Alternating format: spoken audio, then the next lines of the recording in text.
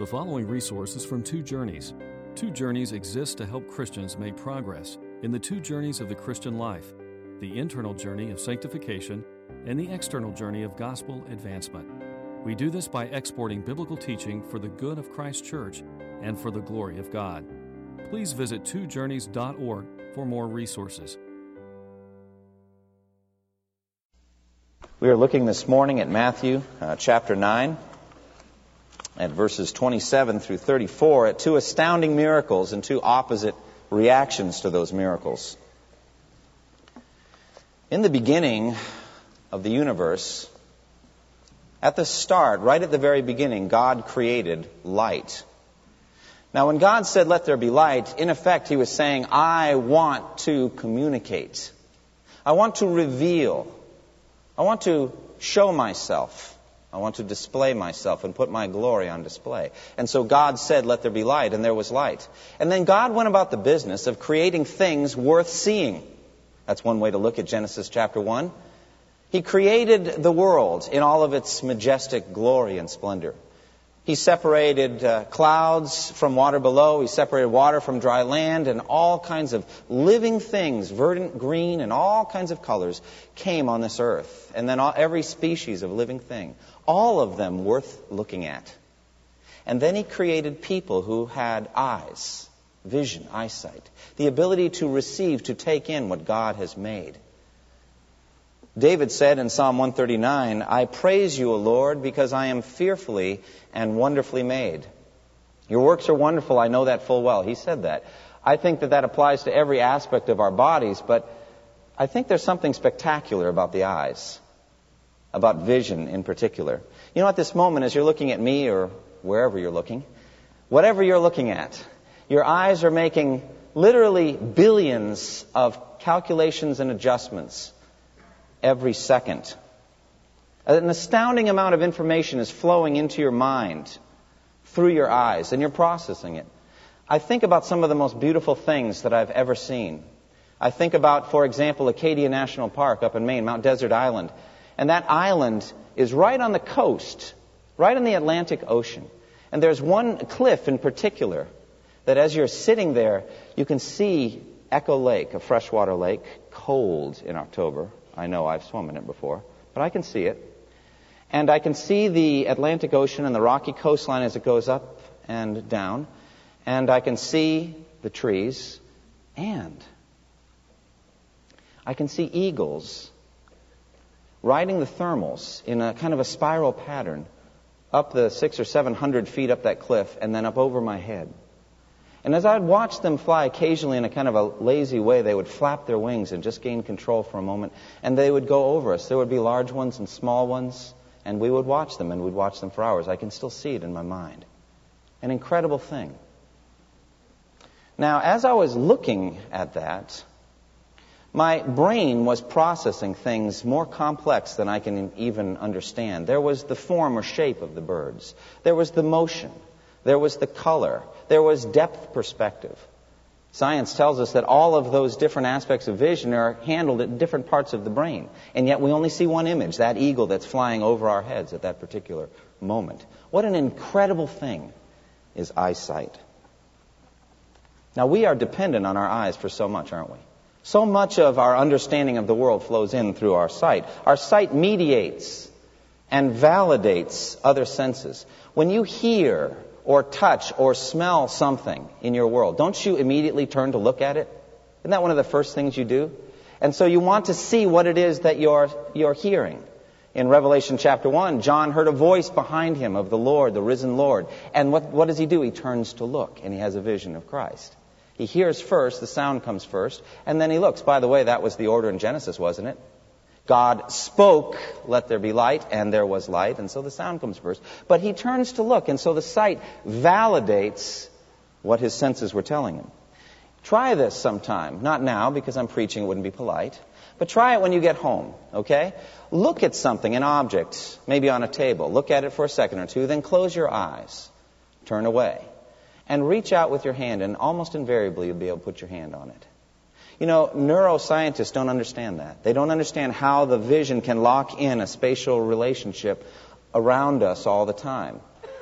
People who design robots would love to be able to figure it out because they can't do it. But we do it naturally, don't we? I know it because when I walk into my kids' room at night, when it's pitch black in there, and step on something that's been left on the floor, of course that never happens, they're very tidy, but when I step on something, I realize that all I needed was 1 second of light, and sometimes I'll turn on the hall light for a second, look in the room and turn it off, and then I can navigate around whatever may have been left there and not put away. I won't bump into their bed or into their furniture. I have set the room in my mind with just 1 second of light. We depend on our eyesight for so much, don't we? And for that reason, vision, the idea of vision, saturates our language. For example, we speak of insight, something a poet has into the world, right? Or perhaps you pray for insight when you read the Scriptures. You're asking for insight. Or foresight. What is foresight? It is something that business analysts are supposed to have who write for Wall Street Journal, right? Or something that a prophet would have into the future, a vision of Isaiah the prophet. What about hindsight? It's said to be 20/20 for people who are regretful of something that's happened in the past. Hindsight is 20/20. Or how about this expression? Out of sight, out of mind. That's an excuse for forgetful people. Or how about this one? We shall see. What does that mean? We will experience. We will find out. We will learn. We will discover. We say we shall see. The Scripture is filled with the word behold. In the Greek it's idu. In Hebrew, hine. Behold, something happened. And so it means look at this, experience it, take it into you. And so we're dependent on our eyesight for many things. There's also another expression, which I think the text will refute, and that is, seeing is what? Believing. Is that true? No, because Jesus did incredible miracles in front of his enemies. Did they believe? No. They saw and yet did not believe. And so it's a fascinating thing. Seeing is not always believing, not for Jesus' enemies. For this reason, because we are so dependent on our eyesight, a poll was done recently and showed that Americans fear blindness more than any other disability. Think of what your world would be like if you were totally blind. And yet for all of that, only a few of you, or a certain number of you, have perfect vision. It's perhaps one of the marks of the fall, the effect of sin on our bodies. A quarter of you, statistically, will have myopia. That means that your lens focuses just a millimeter to the front of your retina, and so you need lenses to adjust it. How many fingers am I holding up right now? Okay, some of you got it right. 2. 75 million Americans or more have myopia. It needs to be adjusted. I think that blind people, therefore, are perhaps among the most courageous people that there are. Think about it. What would it be like to have to move through the world without being able to see? And so we're going to meet in the text today 2 very courageous blind people who would not be stopped, who are going to keep calling after and pursuing Jesus until they got what they wanted. Now, modern medical knowledge has made incredible strides. A few weeks ago, Dr. Alan Carlson, his baptism you saw and remember, he's an expert in LASIK surgery. And I got to observe what he did, and they're just taking off just a little bit of a misshapen lens. I'm not going to go too far, Alan, because I'm going to make mistakes in what I'm saying. But it's incredible what eye surgeons can do. I worked for a number of years for a company that makes eye surgical equipment. Cataract surgery was their specialty, but also retinal surgery and little tools that could adjust things. So science, specifically eye science, has come a long way since the Renaissance when Dr. Georg Bartisch, I just found out about this guy, an eye doctor during the Renaissance, went around healing cataract patients by poking their eyes with a sharp object. And so it created a little hole, and they could kind of see through it amidst their pain. Anesthesia at that particular moment was a matter of strapping their arms and their legs firmly to the chair they were sitting in. So that's what they had at that point. But no one, not even today, not even here at Duke or at Johns Hopkins, no one can do what Jesus did in the text. Jesus has power to heal blindness. And that power, I believe, was given to him alone in a very unique way. We also have another miracle in our text today. That is the healing of a man who was mute. He was dumb. He could not speak because of a demon. I found it a very interesting symmetry. Through the eyes we take in. Through the mouth we speak out. And so Christ healing what means we have to take in the world from God, to take in, and then healing the means that one can speak out, hopefully praise to Christ for what he's done. Now, as we've seen in Matthew's Gospel in these 9 chapters, Matthew is step by step unfolding the credentials of Jesus Christ to be King of the kingdom of heaven. Right from the very beginning of the Gospel, where we have his genealogy, where he lays out the evidence that Jesus, or the proof that Jesus is the descendant of David, the descendant of Abraham, he is the Messiah. The genealogy would prove it to any Jew who knew the significance of being the son of David. And we're going to see the term son of David in the text today.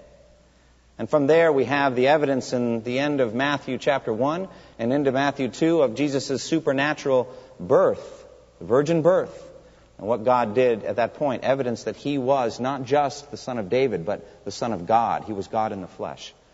And then we've seen unfolded from there the miracles and the teachings of Jesus in an incredible way. More evidence than we need to prove the deity of Christ and that he is indeed the King of the kingdom of heaven. Now, in verses 27 through 31, we see 2 blind beggars who are healed by Christ. We begin by seeing their faith in pursuit of Christ. They're pursuing Christ by faith. Look at verse 27. As Jesus went on from there, 2 blind men followed him, calling out, "Have mercy on us, Son of David."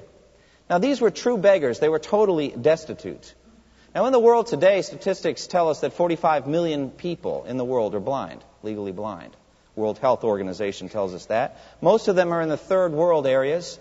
Their blindness caused by many things, unsanitary conditions, infectious organisms, blowing sand, accidents, war, malnutrition, excessive heat, bright sunshine. Infants are born blind because of bacteria they'll pick up from their mothers as they pass through the birth canal, or through diseases they may get while in the womb. When I was in Pakistan as a missionary, I had the privilege of helping an English eye doctor as he performed surgery on a trichiasis patient, and the problem there was that the eyelids had grown inwards so that all of their eyelashes were rubbing on the surface of the eye every time they blinked. Now, what is it like for you when one eyelash detaches and gets into your eye? Are you a multitasker at that point? Can you do many things? Or are you going to stop until you get that lash out of your eye? Well, imagine all of your eyelashes rubbing on your eye with every blink. Eventually you will go blind, literally. And so he was working on the eyelid. And I won't tell you what he was doing to it, because that was, as far as I know, the only time in my life that I came close to fainting. I was holding a flashlight as he was performing the surgery. And he was rectifying the situation, and all of a sudden I noticed my own vision was getting darker on the edges, and I was starting to sweat, and the flashlight was moving more, and he looked at me and said, you might want to go sit down for a minute. I'll be all right here. And so I sat down. But, there in that third world country, there were far more blind people than we would see here in America. The plight of the blind is extreme, isn't it? It's impossible to work. They're stripped of the beauty and the information that we get all the time through our eyes. They're stripped also of hope for the future because they are literally incurable in most cases. Nowadays, we would say otherwise about certain conditions, but there's so many forms of blindness that even today we will not be able to cure.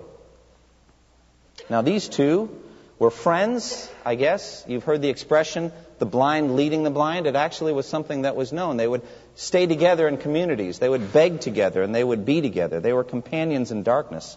Now, for all of that, there are some advantages to being blind. You think, what possible advantages could there be? Well, there are spiritual advantages to being physically blind. What are they? It strips you of the illusions of self-reliance, doesn't it? You realize you cannot make it alone. You can't eat or survive alone. You must have help.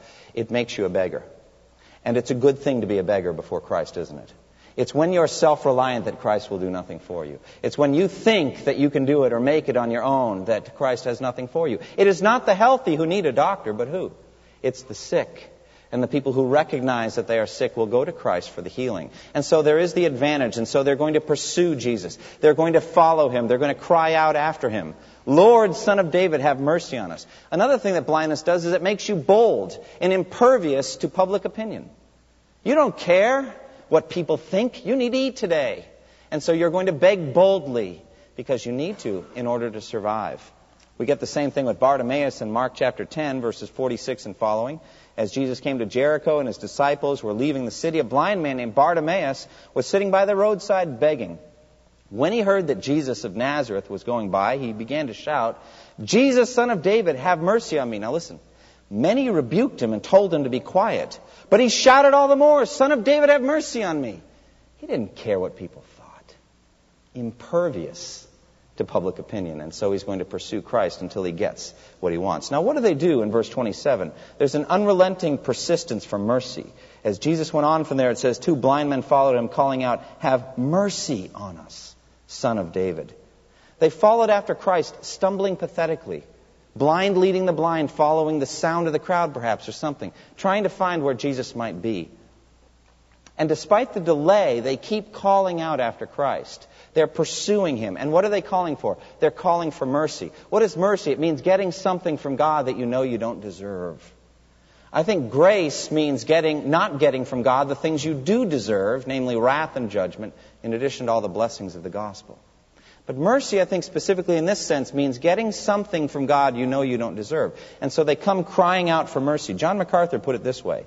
These 2 men came to Jesus not only with a right understanding of his great worthiness, but with a right understanding of their own great unworthiness.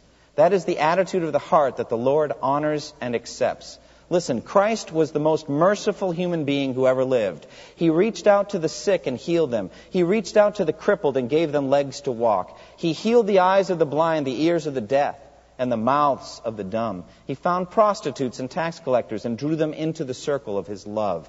And he redeemed them and set them on their feet. He took the lonely and made them feel loved. He took little children and gathered them into his arms and loved them. Never was there a person on the face of the earth who showed the mercy of this one, Jesus Christ. And so they're crying for the right thing. They're crying for mercy.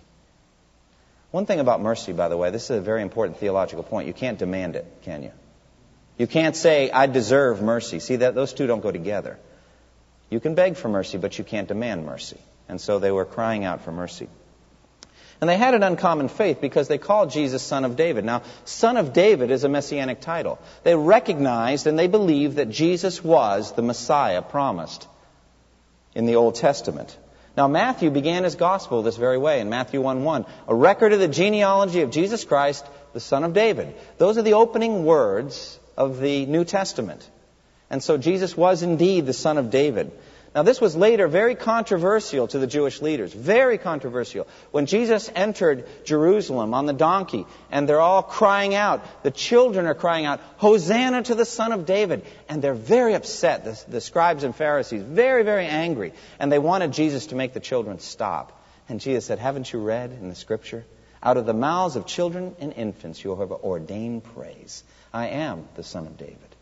But later, Jesus himself also had to correct the understanding of Son of David. He asked his enemies, what about the Christ? Whose son is he? And they answered, "Son of David." He said, "How is it then that David in Psalm 110, speaking by the Spirit, said, 'The Lord said to my Lord, sit at my right hand until I make your enemies a footstool for your feet'? If then David calls him Lord, how can he be his son?" The Jewish way of thinking, a father would never call his own son Lord. The son would honor the father and the mother, as Moses commanded. So how could it be that Jesus, physically descended from David, would be worshipped by David and called Lord? And where do you think David is right now, by the way? What is David doing right now? Is he not calling him Lord and worshiping him in heaven? He is worshiping his own son. Because he was more than just a physical descendant of David. He was the Son of God, incarnate in the world. One of the things that Leon Morris says, one of the things we have to recognize about these beggars, is that they would have seen nothing about Jesus. Any information they had about Christ came in how? How did they get their information? Through hearing, right? Where does faith come from? Faith comes from hearing the report, doesn't it?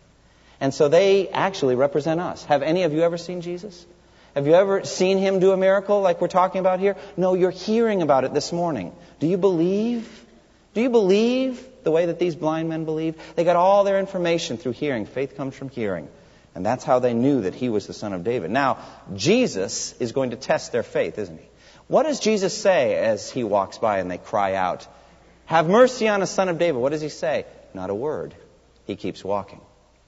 They get up, they follow, they're crying out. They continually cry out, the Greek says, after him. He doesn't say a thing. He goes into the house. Is he cold? Is he callous? Is he unfeeling? Not at all. He wants to test their faith. And furthermore, when they come into the house, it was probably Peter's house where Jesus was staying in Capernaum. He tests them even further. He looks at them and says, do you believe that I am able to do this? Now, this is very interesting. Ordinarily, the Scripture does not speak of belief that when connected with Christ. It speaks of belief in Christ, and as a result of that, belief that He can do many things. Here he starts with the healing. Do you believe that I am able to do this thing? He asks them that question. It's an interesting question, too, because why do you think that they're there? He knows their hearts. He knows they believe. But what does He want? He wants them to testify to it. He wants them to speak their faith in Jesus Christ. Yes, Lord, they answer. God, by the way, frequently tests us, doesn't He? He tests our faith. Have you ever felt like this in prayer? You're crying out to Him, Lord, Son of David, have mercy, and He just walks right by and doesn't even seem to answer. He is testing your faith to see if you'll be as persistent as these blind men who would not give up until they got what they wanted. So they come into the house and Jesus tests them further. Do you believe I'm able to do this? Yes, Lord, they answer. Then, verse 29, He touched their eyes and said, according to your faith will it be done to you. He touched their eyes. Remember last time we talked about how Jesus was touchable. Jesus was in the world, incarnate, physical, that He might touch people physically. He did many of His healings by touching. He would lay hands on people and heal them. Didn't need to do it. All He had to do was speak and it would be done. No question about it. But He loved to touch people, and so He reaches out and touches their blind eyes and says, according to your faith will it be done to you. And instantly their sight is restored. Alan, I think it must have been 20/20. Absolute perfect vision. We have to imagine that it was. And so He touched their eyes, and immediately their sight was restored. Now this astounding miracle, I believe, is utterly unique to Jesus Christ. Utterly unique to Christ. There is no record anywhere in the 39 books of the Old Testament of a healing of a blind man. It had never been done. Moses did miracles, mighty, incredible miracles, show the power of God. Elijah and Elisha even saw people raised from the dead, right? Those miracles were done, but this one, for some reason, God reserved to His own Son. Interestingly, after this point, there's no record of it either, except for the scales that fell from Saul's eyes. And I think it's different, perhaps, there. Maybe not, but I think it's different. It seems that blindness, the healing of blindness in particular, was reserved to the Son of God.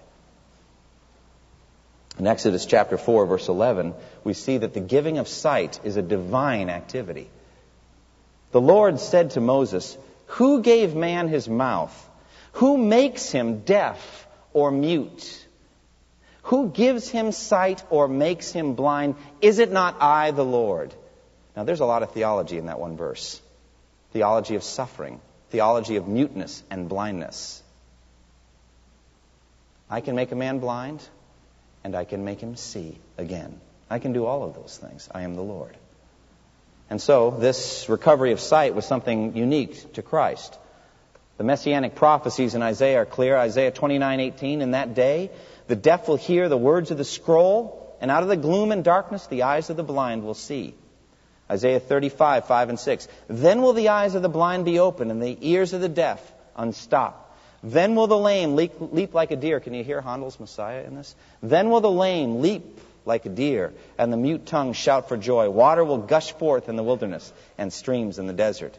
Isaiah 42:6 and 7. I, the Lord, have called you in righteousness. This is God speaking to Christ, I believe. I will take hold of your hand. I will keep you and make you to be a covenant for the people and a light for the Gentiles. To open eyes that are blind, to free captives from prison, and to release from the dungeon those who sit in darkness. And so when Jesus began His ministry in Nazareth, his hometown, he got up on the Sabbath and went to read the scroll of Isaiah the prophet. And it was unrolled for him, and he found the place where it is written, the Spirit of the Lord is on me, because He has anointed me to preach good news to the poor. He has sent me to proclaim freedom for the captives, listen, and recovery of sight to the blind, to release the oppressed, to proclaim the year of the Lord's favor. Then he rolled up the scroll, gave it back to the attendant, and sat down. And then he spoke these words, today, in your hearing, this scripture is fulfilled. This miracle, this power of recovery of sight to the blind was unique to Christ. It was His special miracle. He alone had this kind of power. Now notice Jesus says to the blind men, according to your faith will it be done to you. Now, I've thought about this all week long, and it suddenly hit me. I mean, maybe you've thought about this before, and it's nothing to you. But I think this is interesting. There is a direct correlation, in my opinion, between faith and eyesight. Both of them are essentially passive, are they not? Both of them essentially take in what God is presenting to you. Does the eye make something red or blue or green? Does the eye make something beautiful or majestic or lofty? No, but it sees it and receives it and takes it in. Jesus said, if your eyes are good, your whole body will be full of light. And so also faith does not make a reality from God. It doesn't create something that God wasn't willing to do. But rather, by faith, we take in what God is doing. By faith, we receive. By faith, we are justified. By faith, we are forgiven. And by faith, these two men were healed. According to your faith, will it be done to you. Archbishop Trent put it this way: the faith which in itself is nothing is yet the organ for receiving everything. It is the conducting link between man's emptiness and God's fullness. Faith is the bucket let down into the fountain of God's grace, without which the man could never draw water of life from the wells of salvation. Faith is the purse which cannot of itself make its owner rich, yet effectively it enriches by the wealth it contains. And so they had faith for this healing. But sadly, they did not have faith for obedience, did they? Look how the account goes on, verse 30 and 31. Jesus warned them sternly, see that no one knows about this. But they went out and spread the news about him all over that region. Their faith did not extend beyond the healing to submission and obedience. I think it's easier to believe for salvation than to obey constantly. Can anyone say amen to that? Amen. It is true. It is harder for us to obey the commands of Jesus Christ day by day, moment by moment, than it is to trust Him for salvation. It's an incredible thing. And so they disobeyed Him. There was nothing that complicated about the command. Don't tell anyone about this. Now you might say, but Jesus, why? Why? I mean, this is an incredible miracle. Why not publish it abroad? And in many cases, He wanted some of His healed people to be published abroad. But He's a king. Are we allowed to go to a king and say, why? We're Americans. We can ask anyone why we want. Question authority. Big bumper sticker. We can go ask Jesus the king, right? Jesus did not want them to do this. Now, we can speculate. It could be that He did not want too early an association with this title, Son of David. Could be. Could be He didn't want lots of blind people coming for healings, although Jesus did more blind healing than any other kind of healing. But it doesn't really matter, does it? Do we need to understand in order to obey? We really don't. We just need to understand the command, and then we obey. And they understood and they disobeyed. Now, in verses 32 and 33, we see the other healing that He does. It's almost just inserted here as though it were nothing. Verse 32 and 33, it says, while they were going out, a man who was demon-possessed and could not talk was brought to Jesus. And when the demon was driven out, the man who had been mute or dumb spoke. We first see that he is demonized. That's the Greek word. It means controlled and really in one sense possessed, I guess, by a demon. Realize a demon can possess nothing because they know their time is short. But he had controlled this man so much that he lost the ability to speak. And so we see him dumb, mute. Imagine the tragedy, unable to speak to a loved one, a wife, or unable to speak to a child or a parent.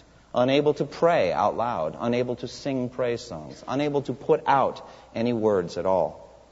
Chrysostom said this about it: the affliction was not natural, but the device of an evil spirit. For this cause neither doth he require faith of him, but straightway heals the disease. So he doesn't ask him anything. He doesn't interrogate him. He just heals him. He drives out the demon. This man was destitute. He was a spiritual beggar. He was without hope and without God in the world, completely without resources. And so he was a fit vessel for the mercy of God.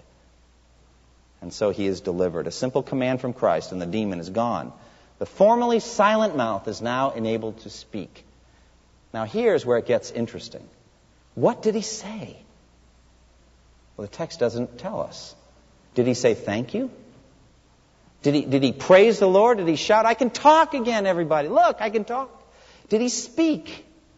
The demon had controlled his tongue and silenced it. And so the power of the demon over the tongue was broken, but the power of the heart over the tongue is not broken and never will be. For out of the fullness of the heart, the mouth speaks. So if the man had a regenerate heart, he would speak regenerate thoughts. If he did not, he would not. Who knows, but later that week he was heard gossiping or slandering or arguing or telling an off-color joke. Or perhaps he was heard speaking words of praise and glory to God. We really have no idea. Oh, I hope he used his speaking ability to speak words of praise to God. James put it this way: we all stumble in many ways. If anyone is never at fault in what he says, he is a perfect man, able to keep his whole body in check. All kinds of animals, birds, reptiles, and creatures of the sea are being tamed and have been tamed by man, but no man can tame the tongue. It is a restless evil full of deadly poison.